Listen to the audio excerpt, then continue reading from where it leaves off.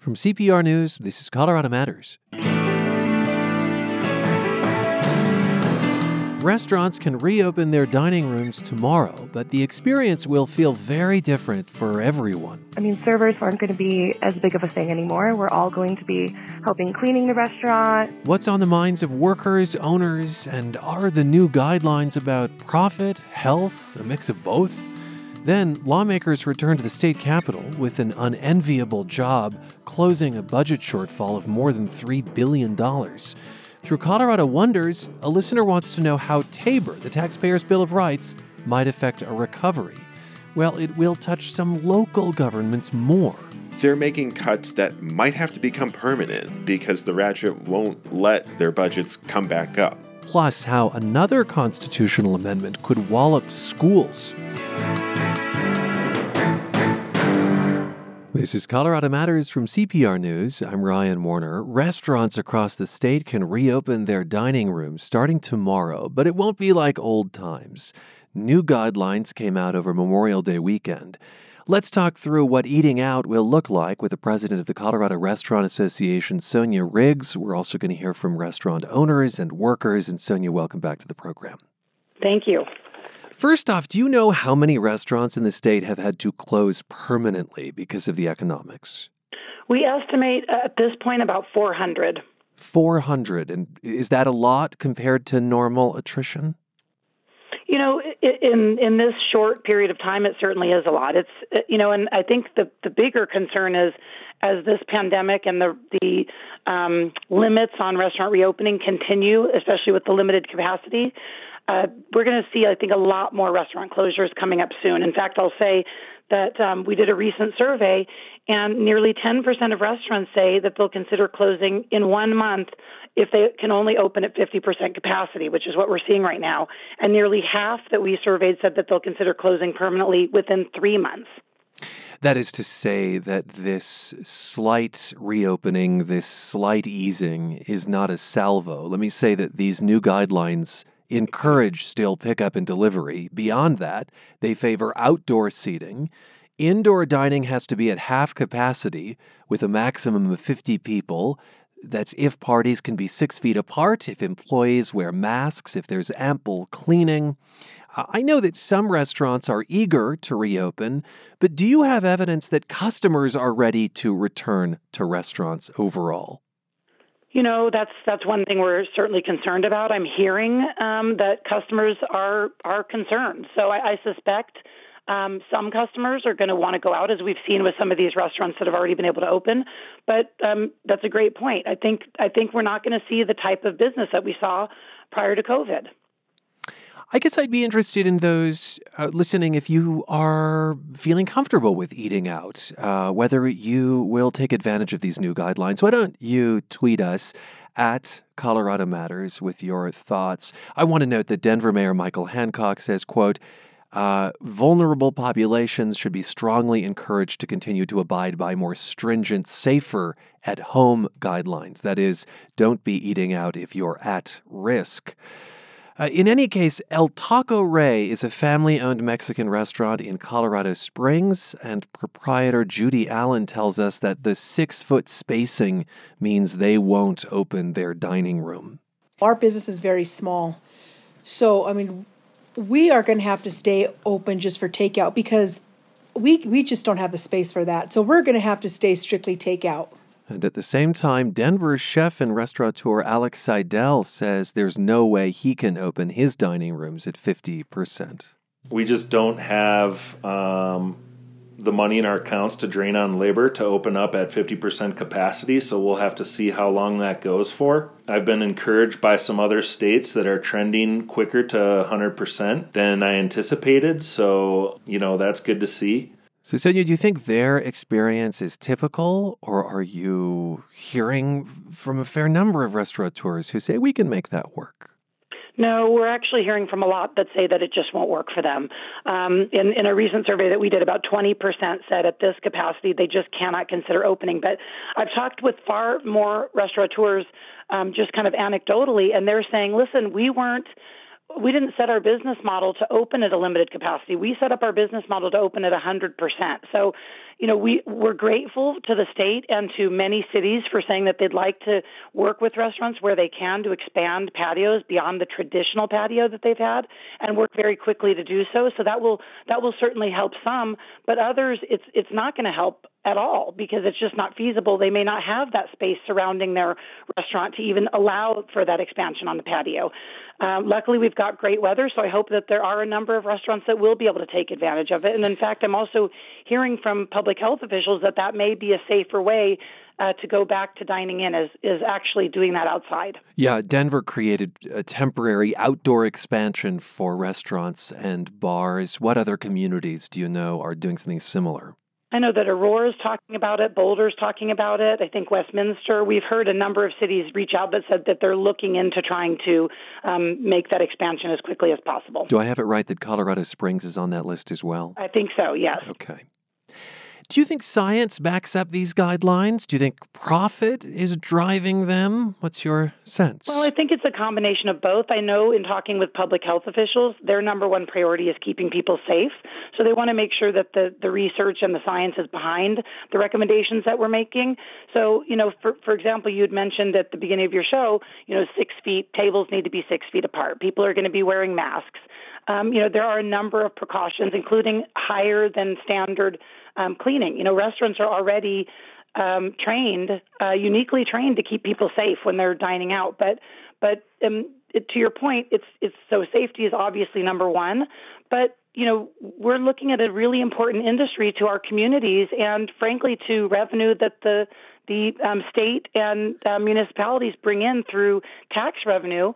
And it's not only do we want to keep these important businesses open, but that tax revenue also goes to help the general public in the services that they receive from the governments as well. So I think it's a combination of both. And we know that governments are struggling economically. The state is struggling as lawmakers reconvene today to face a $3 billion budget shortfall. Let me get quite clear, Sonia Riggs, on your stats here as head of the Colorado Restaurant Association.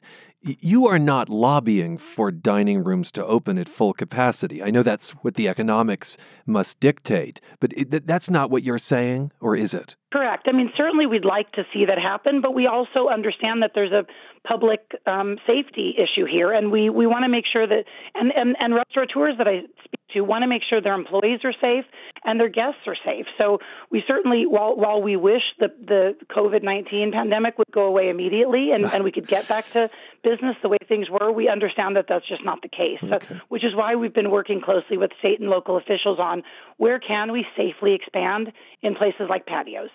I do want to focus on restaurant employees. Colorado Matters spoke with Whitney Page, a server at Recess Beer Garden in Denver. It's still a little scary to think about. I come from a restaurant or a beer garden where before we even closed down, it was just insanity in there. And we are one of the busiest places in Denver, I feel like, in the summertime, especially with our patio. And hearing about all of these different things happening with other places reopening their economy and restaurants. I mean, I have parents who live here. I'm from here, and it's hard to know exactly what limits and what things I want to place upon me returning to work.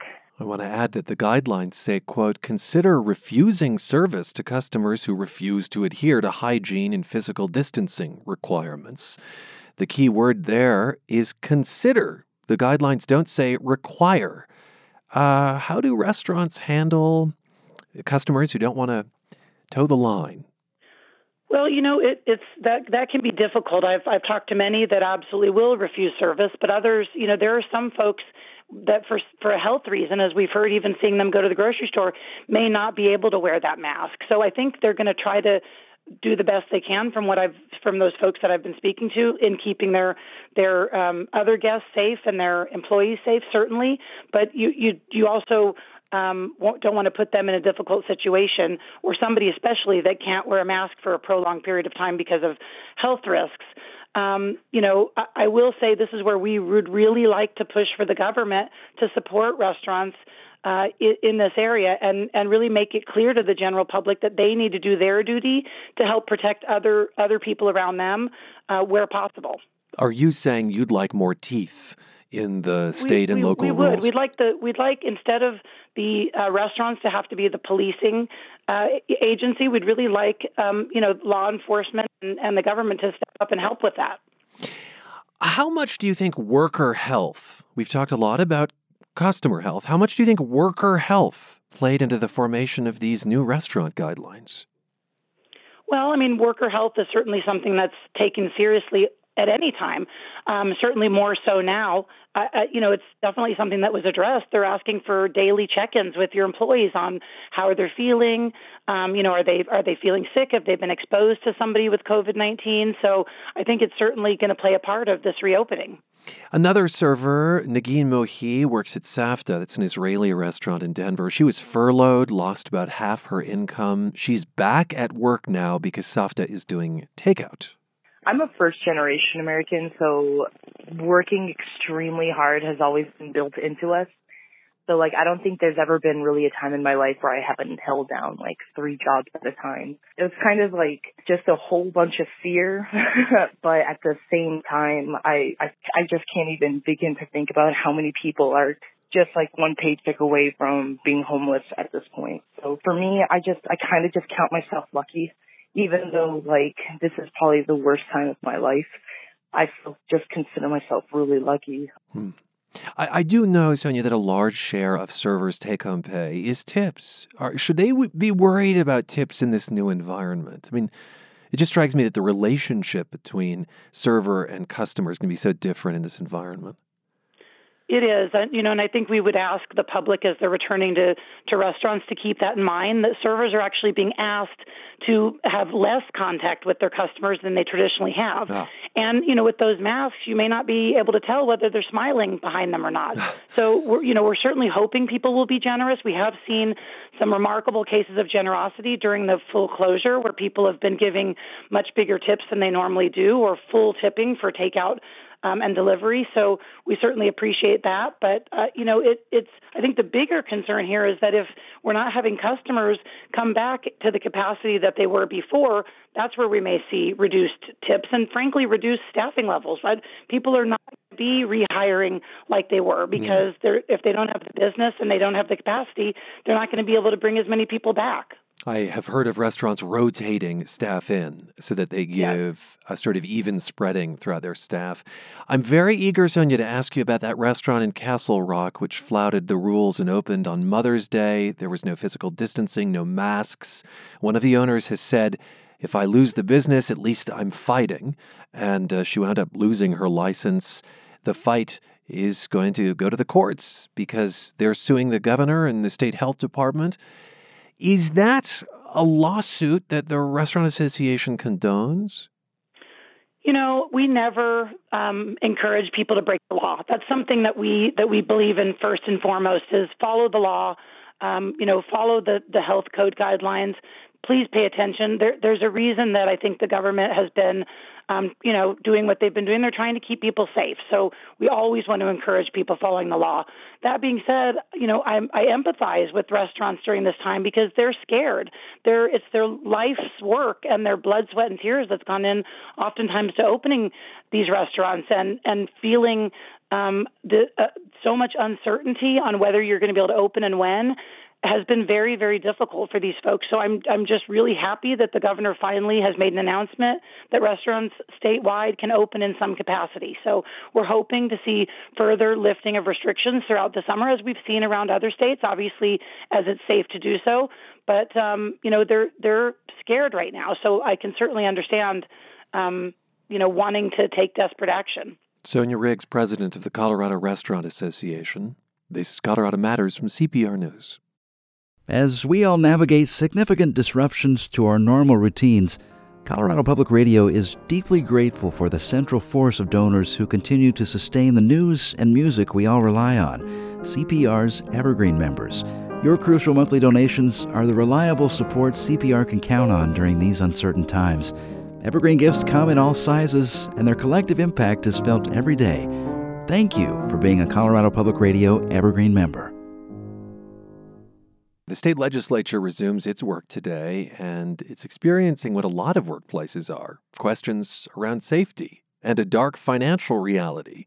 Public Affairs editor Megan Verlee joins us 6 feet away in the studio. Hi, Megan. Hi, Ryan. What does it look like at the Capitol so far? Are there a lot of safety rules in place? Oh, yeah. The images are striking. You've got people coming in masks, getting their temperatures taken. You've got lawmakers on the floor of the House, mostly, not entirely wearing masks, even though it is required, with these big plexiglass shields between their desks because they sit very tightly together.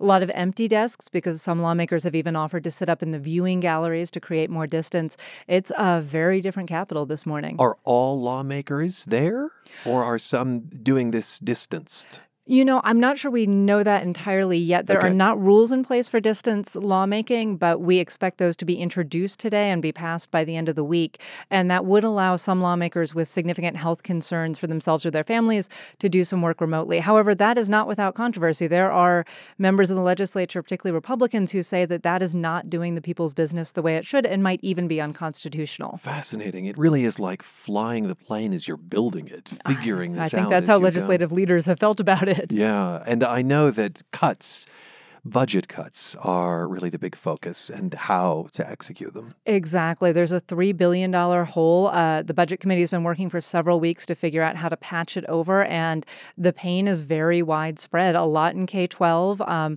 and some pretty radical ideas about how maybe to spread the pain in education around that we're going to see a lot of debate over in the next few weeks. What's an example of that when you say a radical idea? So there's a funding formula that allocates money to the districts, and it is weighted towards districts with a higher cost of living, Denver, Aspen, and it does not account for the fact that districts may pass higher local taxes on themselves, mill levy overrides, which a lot of people have probably voted for or against around the state over the years.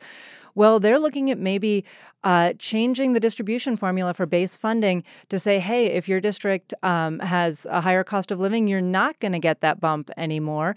And if you have pretty high local taxes, maybe you can take a bigger hit in state funding so we can support the districts that haven't been able to increase their taxes. But that, too, I imagine, will not be without controversy. They've been debating these ideas for a decade and haven't been able to agree on them. But sometimes crises force an issue the way smooth sailing does not. Yeah, this does remind me of some of the conversations during the Great Recession, for instance, right around schools. What blows my mind, I went through the Great Recession. Those were really, really hard conversations. The hole right now is 3 times bigger. I have been editing stories on this for weeks, and I still can't wrap my head around it. Beyond the budget, what do you expect lawmakers to tackle? There was a lot put on hold, of course, before session paused. All sorts of healthcare measures, things like that. What do you expect to see? So first, we're going to see a lot of bills get killed off right away. They just don't feel relevant. They're not a priority. They're not a thing the legislature wants to work on. Lawmakers will kill their own bills or have them voted down swiftly in committee. We will see some new bills, though. Both parties have ideas for how to deal with the pandemic and how to try and help the state through it. Republicans have a lot of ideas around helping small business. Democrats unveiled their agenda this morning, and they're talking about things like requiring companies to offer paid sick leave and other measures that they think can help workers and help the state through this. The idea being that COVID-19 is still central to many of the legislative discussions. Thanks so much to Megan Verlee, our public affairs editor. She also edits Purplish, CPR's political podcast, which drops every Thursday.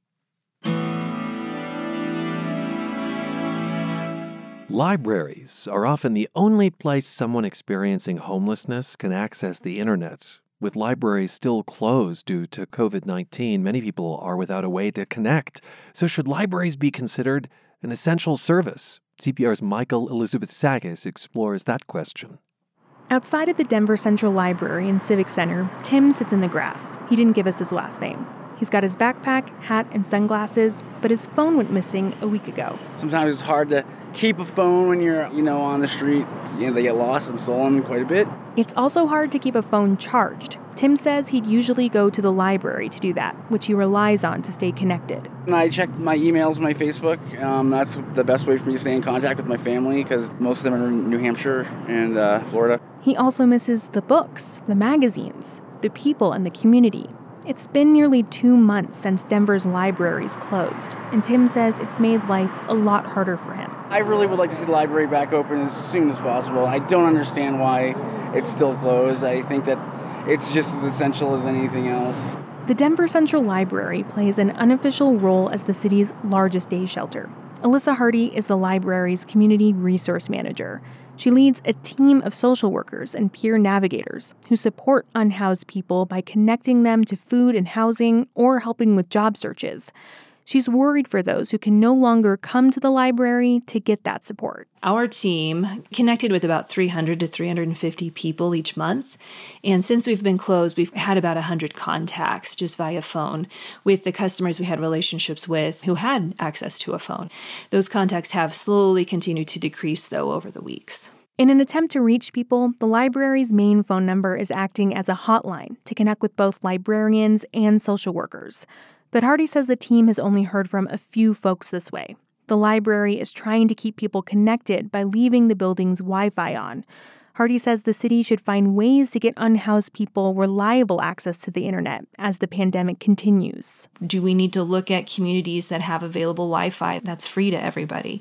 Do we need to figure out ways to make sure people have phones or laptops or Chromebooks or whatever it might be so that they can connect? It's an idea that seems especially important right now. Thousands of Coloradans have lost work, and internet access means the ability to file for unemployment, look for a new job, apply for state and federal services, and secure a stimulus check, something Tim hasn't figured out how to do without the library. We noticed that was a need with our community because they didn't really have access on their phones, and they didn't have access to the library. That's Lisa Rayville, executive director of the Harm Reduction Action Center, which runs the city's Clean Needle Exchange program. She's heard from a lot of people who aren't able to get their stimulus checks. So the center scheduled one-on-one appointments to help, 60 so far. With the libraries closed, she's concerned there are a lot of unhoused folks who haven't been able to secure federal aid. That was a true need that we started finding for the larger unhoused community because it was such an online process. The Colorado Coalition for the Homeless has loaned out more than 400 phones so people can make calls and have some internet access. Kathy Alderman is with the coalition. She's worried that without libraries, unhoused people can't stay informed about COVID-19. They don't necessarily know that there's been an order to wear a mask. So I think libraries can actually serve as that kind of resource by notifying folks that are kind of cut off from everybody else of newsworthy events and public health orders. Alderman says the shutdown has also made it challenging for folks to complete the 2020 census. We're doing, as much phone calling as we can and trying to do public education. But again, if people, aren't connected to the internet, they're not getting regular updates, this information just may not even be getting to them. St. Francis Center, one of Denver's largest day shelters, saw a 25% increase in visitors when spaces like the library first shut down. There's no computer access there. Usually, if someone needs to use the internet, the center points them to the library. Midori Higa is the center's director of social services. She says with the libraries closed, more folks come in frustrated, looking for help. How am I supposed to do anything if I can't go to the library? I don't have a computer. So they initially come in pretty upset because they know that they don't have that resource anymore. Higa is concerned about the long-term impacts of unhoused people going months without a reliable place to get online, especially when a virtual connection is a lifeline for many in a socially distanced world. I'm Michael Elizabeth-Sakis, CPR News. And the governor is expected to make a decision on when libraries can reopen after June 1st. Coronavirus and the subsequent lockdowns have taken billions of dollars out of state and local budgets in Colorado and all over the country. But here, governments have to navigate a unique layer of complexity, the Taxpayers' Bill of Rights, or TABOR.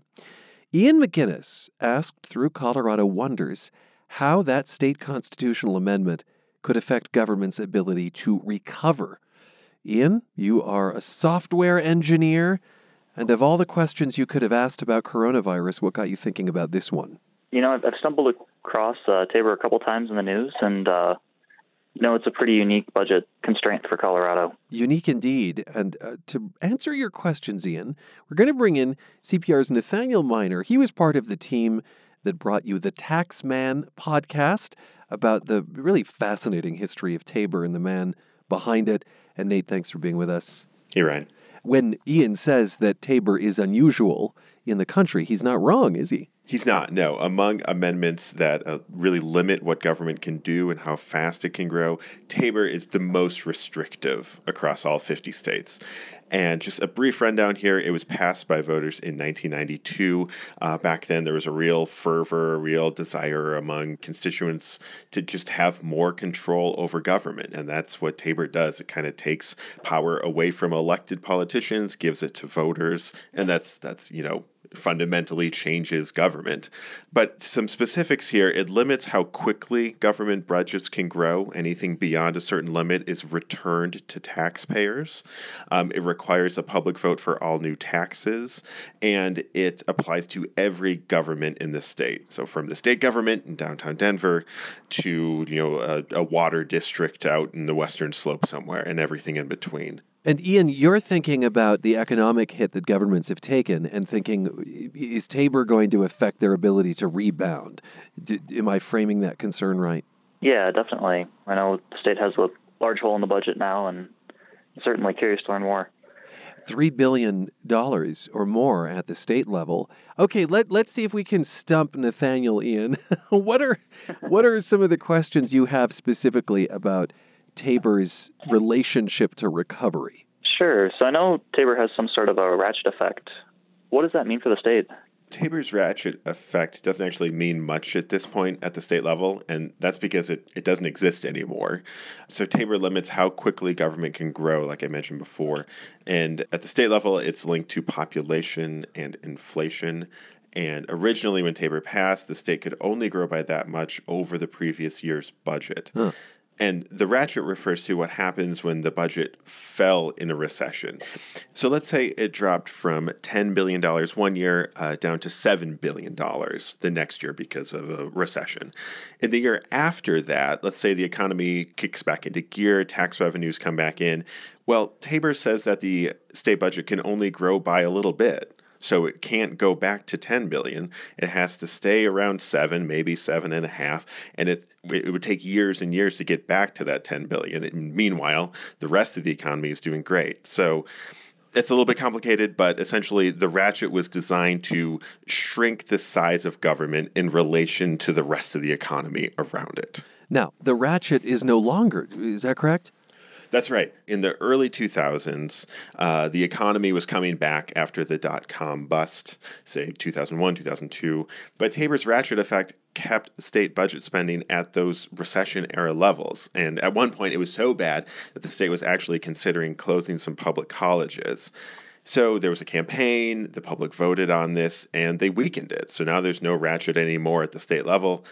And what it means now, 15 years after that, is the state budget will, for the most part, be able to recover along with the economy around it. It definitely makes me feel better about Colorado's prospects coming out of this pandemic. Okay, you don't sound like a small government guy, Ian. Yeah, probably not. Probably not, okay. Now, Nate, you mentioned that Tabor affects all levels of government. So talk more about how this might play into cities and counties. Right, and I think that's where we're going to see the most variation here. So many cities and counties and school districts, they've gotten permission over the years from voters to get rid of the ratchet effect. Nearly every school district in the state has done it. Something like 4 out of 178 have not. Is this that weird word, debrucing? That's right. Yes, okay. It is. It's directly related to that. But the important part here is that in many places across the state, voters have weakened Tabor for their local governments. Now, of course, we're entering a recession. All governments are making cuts. But the difference here is that the ones that still have to deal with the ratchet, they're making cuts that might have to become permanent because the ratchet won't let their budgets come back up very much. And that means once the economy comes back in those places, extra revenue will have to be sent back to taxpayers. That might happen in Jefferson County. They have not weakened Tabor. And I recently spoke to Casey Tye. He's a Jefferson County commissioner. We definitely don't want to put people in a position where the taxes are too high. But at the same time, a lot of the services we're providing are needed. Okay, so to be clear, Nate, there are some governments that have not weakened Tabor locally. And that's why this could be uneven throughout the state. That's right. So, Nate, I'm also curious, how does Tabor affect education in the state? I know there are other things out there in the Constitution that can have knock-on effects, I guess. Yes, so a lot of education funding in Colorado comes from local property taxes, right? And there's another piece of the state constitution called the Gallagher Amendment. It actually precedes Tabor by about 10 years. And the Gallagher Amendment was designed to keep residential property taxes really low. And they did that by putting more of that burden on businesses. It mandates that taxes on homes make up about 45% of all property taxes paid in the state. And on the other side, businesses make up the other 55%. But the funky thing here is that when commercial property values go down, and that's going to happen here shortly, it means that residential property taxes are cut to keep that balance that's written into the Constitution. And because residential property taxes are cut, we're going to see tax revenues to schools fall pretty significantly. And Tabor enters the equation here because it prevents those property taxes from ever coming back up again without voter approval. So we're going to see about $500 million in school funding cut starting next year in the state. Property taxes also fund things like fire districts and counties, so it's going to be a pretty widespread effect here. Meanwhile, just to add a little more complication, there is a constitutional amendment specifically dealing with education funding and mandates around how much there is. So that's adding, Amendment 23 is adding to the picture here too, isn't it, Nate? That's right. Amendment 23 says that the state has to increase spending for education every year, passed about 20 years ago. And during the last recession, legislators figured out a way to sort of get around that called the negative factor. And I also won't get too deeply into that, but just know that all these constitutional amendments have really complicated the work of balancing the state budget here. Gosh, I've heard it described sometimes, Ian, as having your foot on the accelerator and the brake at the same time. So are there other ways for state lawmakers to work around Tabor as we go through recovery? Yes. I mean, Tabor's been around for nearly 30 years at this point, and in that time, lawmakers have figured out ways to get around parts of it. The biggest one is fees. Tabor applies to taxes. It doesn't apply to fees. So things like car registration, the state has figured out that it can really jack that up to help pay for roads because it can't get a transportation tax passed. So that could be an avenue that legislators use to try to raise more revenue if they feel like they need it. However, I think they might be a little bit careful because there actually might be a ballot measure this fall that would limit their ability to play around with fees too. Yeah, I mean, it's fascinating, the debate over whether something is a tax or a fee. Like, this has been fought in the courts because Tabor is so exacting. Yeah, and to follow up with that, what are some positive things that Tabor does? Well, I mean, this whole time we've been talking about how Tabor is, its whole point is to limit government growth, especially after a recession. And for a lot of people, that's a good thing. Like, Tabor did pass by a popular vote. So at one point in Colorado's history, in 1992, most people were sold on this being a good idea. Now, Tabor supporters will say that it actually helps governments during tough times because without Tabor, government would have been bigger. Politicians would have to make more draconian cuts now. So the counter to that, of course, is that Tabor has starved public goods like schools and infrastructure, and now it's about to get worse. So, really, it does come down to whether you think government should be smaller and whether voters should have more power over what it does. Nate, what do you think the overall takeaway should be then? Well, Tabor was designed to limit government growth, and clearly government's not growing right now, so we won't see the most obvious effects of this until the economy starts to get back into gear. On the state level, government will be able to do that pretty well because voters removed that ratchet effect 15 years ago. In some local governments, like Jefferson County, that ratchet effect is still there, and it's, that I think is where we're going to see some pretty significant effects of Tabor. And that property tax revenue hit to school districts and counties, that I think is a big piece that we're going to see all across the state. Ian, thanks so much for your questions, and Nate, for your answers. You're welcome. Yeah, thank you. CPR's Nathaniel Miner and Ian McGinnis of Denver learn more about Tabor and the history of its author, Douglas Bruce, on CPR's Taxman podcast. What do you wonder about in this state? Ask us at cpr.org/Colorado Wonders.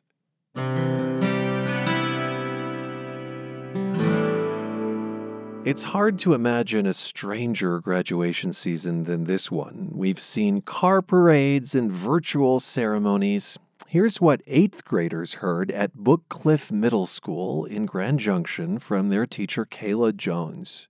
Wear this time as a badge of honor. This was a difficult time in your life to be an 8th grader, a student, a person, a human, and you did it, and you persevered. So wear this as a badge of honor moving forward in life, and know that nobody else did what you did the way you did it. You are an individual, you are special, you are strong, you are capable, you are smart. That is teacher Kayla Jones from Book Cliff Middle School in Grand Junction. And like her students, we're all experiencing a new way of being. I wanted to share a few observations from over the weekend and see if they resonate with you. First off, I have been struggling to answer the question, how are you doing? It's just hard to sum up the weirdness of life. But the friend of a friend has an ingenious answer. He says, I'm COVID fine. Succinct while acknowledging our current reality. Tell me how you answer how you doing these days. You can tweet at CPR Warner or email coloradomatters@cpr.org. Here's my second observation. I finally watched the movie Trumbo over the long weekend about Dalton Trumbo, the blacklisted screenwriter from Colorado. It stars Bryan Cranston. Are you refusing to answer the question? Mr. Chairman, I will refuse to answer none of your questions. Are you now? Or have you ever been a member of the Communist Party? May I introduce into evidence... No, you are out of order. ...my work, No, by which you are making this determination. No. The chair will rule. Okay, why am I bringing this up? Well, as I watched the movie, I would see characters sitting close to each other or in crowded public spaces. And just for a second, I'd think, back away, you're going to spread the virus. How quickly our brains have adapted to this new way of life. Again, if this resonates, as you're watching television, tweet me about your own experience at CPR Warner. Once again, our email is coloradomatters@cpr.org. We'll be right back. This is CPR News. For some, the pandemic has made parenting even harder.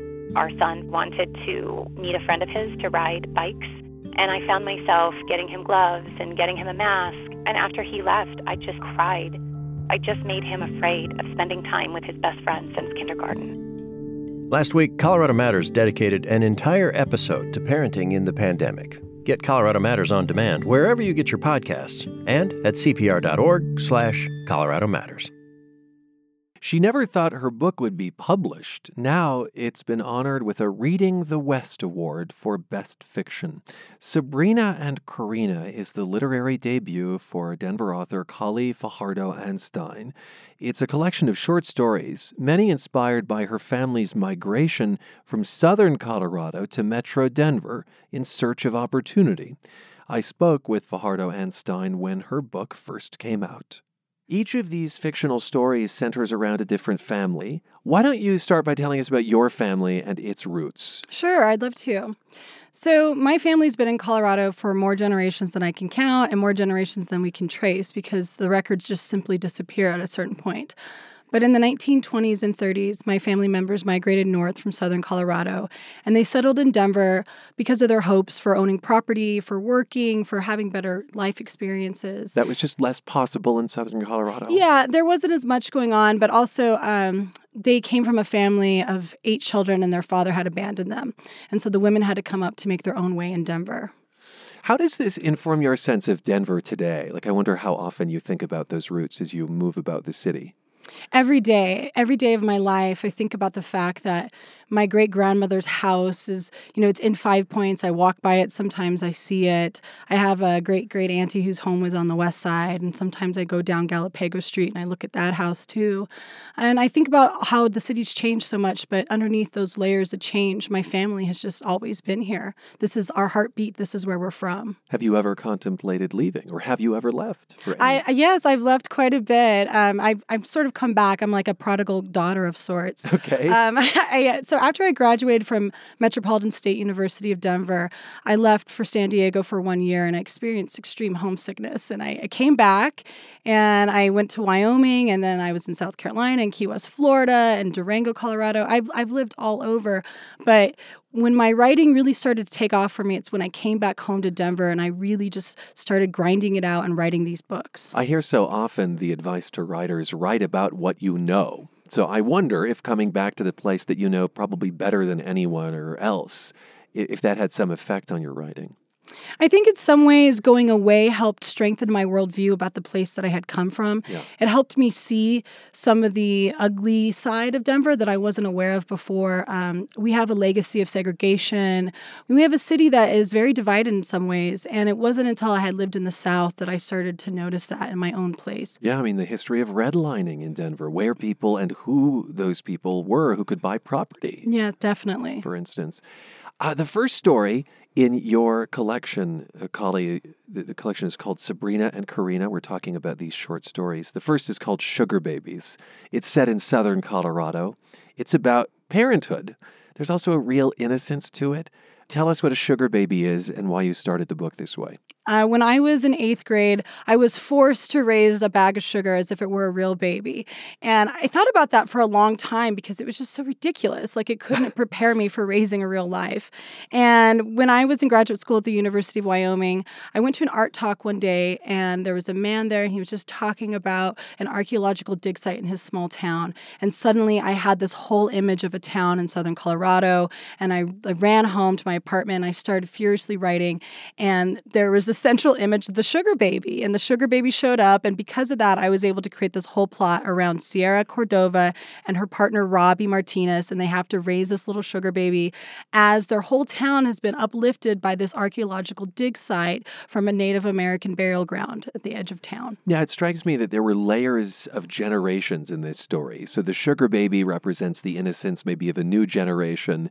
Meanwhile, you have ancestors essentially being dug out of the ground. Yeah, and I think there's another generational link to these stories too, is that Sierra's been abandoned by her own mother. And so she's trying to figure out how to become a mother with this inanimate object. But at the same time, she's thinking about the fact that her ancestors are beneath her feet, and they're beneath Robbie's feet.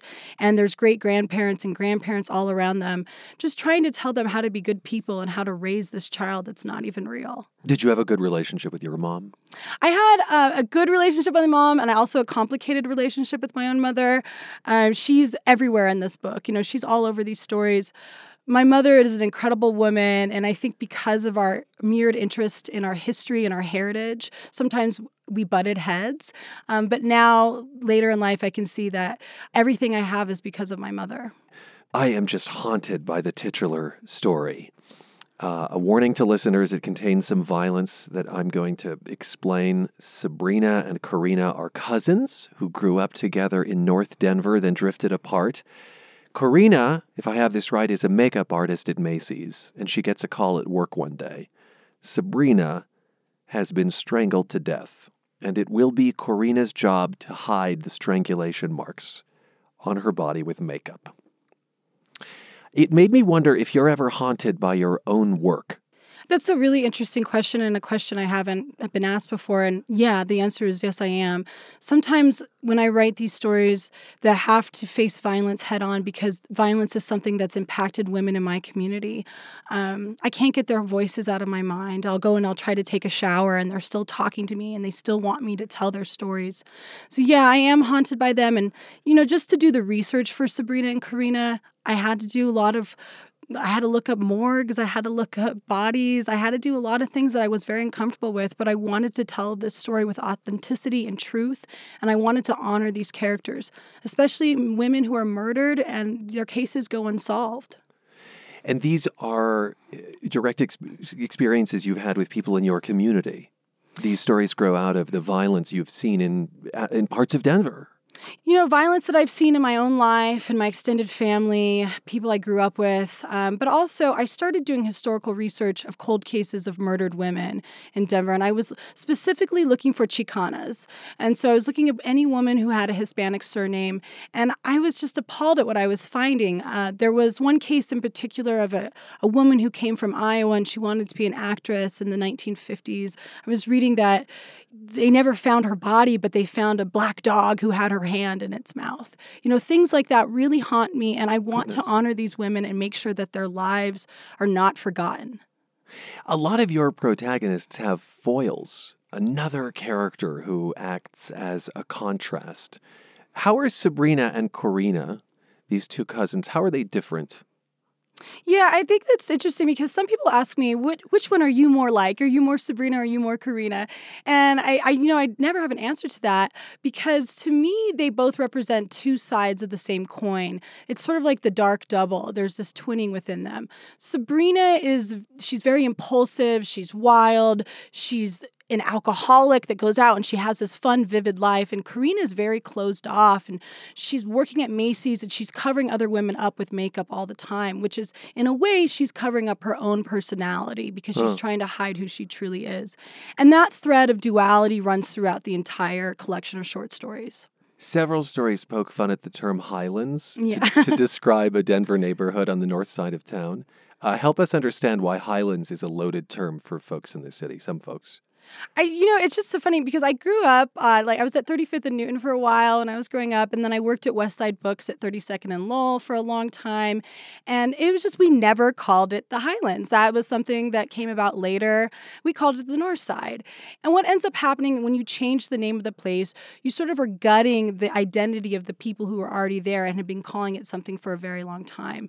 So it's I have jokes in here because gentrification is a very sad, serious topic, but also sometimes it's just hilarious, some of the things that happen. We mentioned this migration of your family from southern Colorado to Denver. I understand you're working on a novel inspired by the first member of your family to relocate.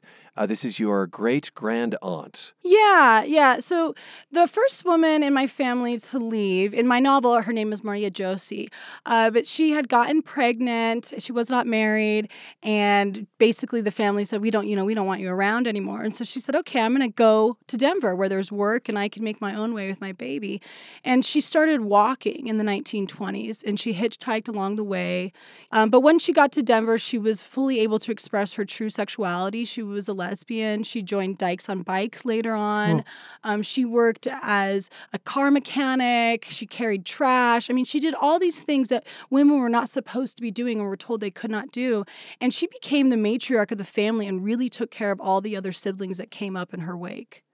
Thanks for sharing your family stories and your short stories with us. Thank you for having me. I'm so excited to be here. Denver author Kali Fajardo-Anstein speaking with me in April of last year. Her debut book is a collection of short stories titled Sabrina and Corrina. It was just honored with a Reading the West Book Award for Best Fiction by the Mountain and Plains Independent Booksellers Association.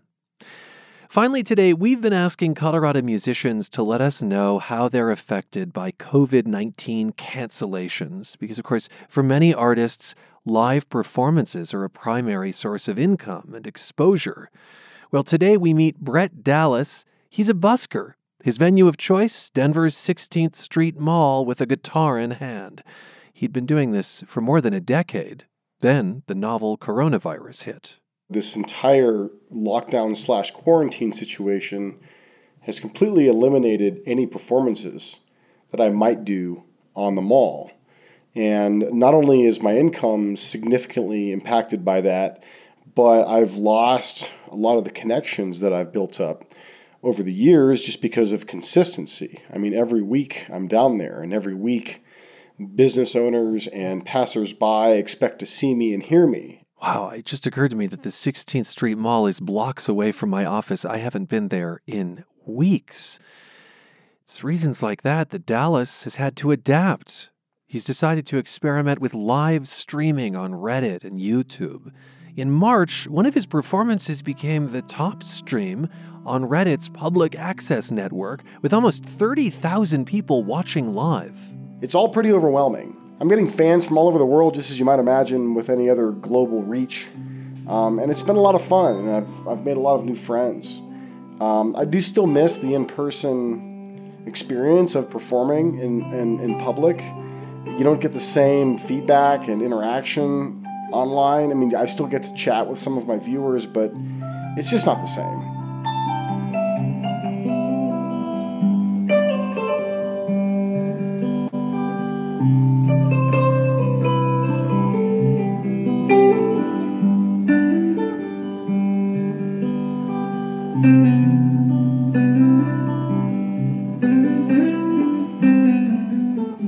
Denver busker Brett Dallas during a recent live stream on YouTube. If you're a Colorado musician affected by COVID-19 cancellations, we want to hear your story. Email coloradomatters@cpr.org. I'm Ryan Warner, CPR News.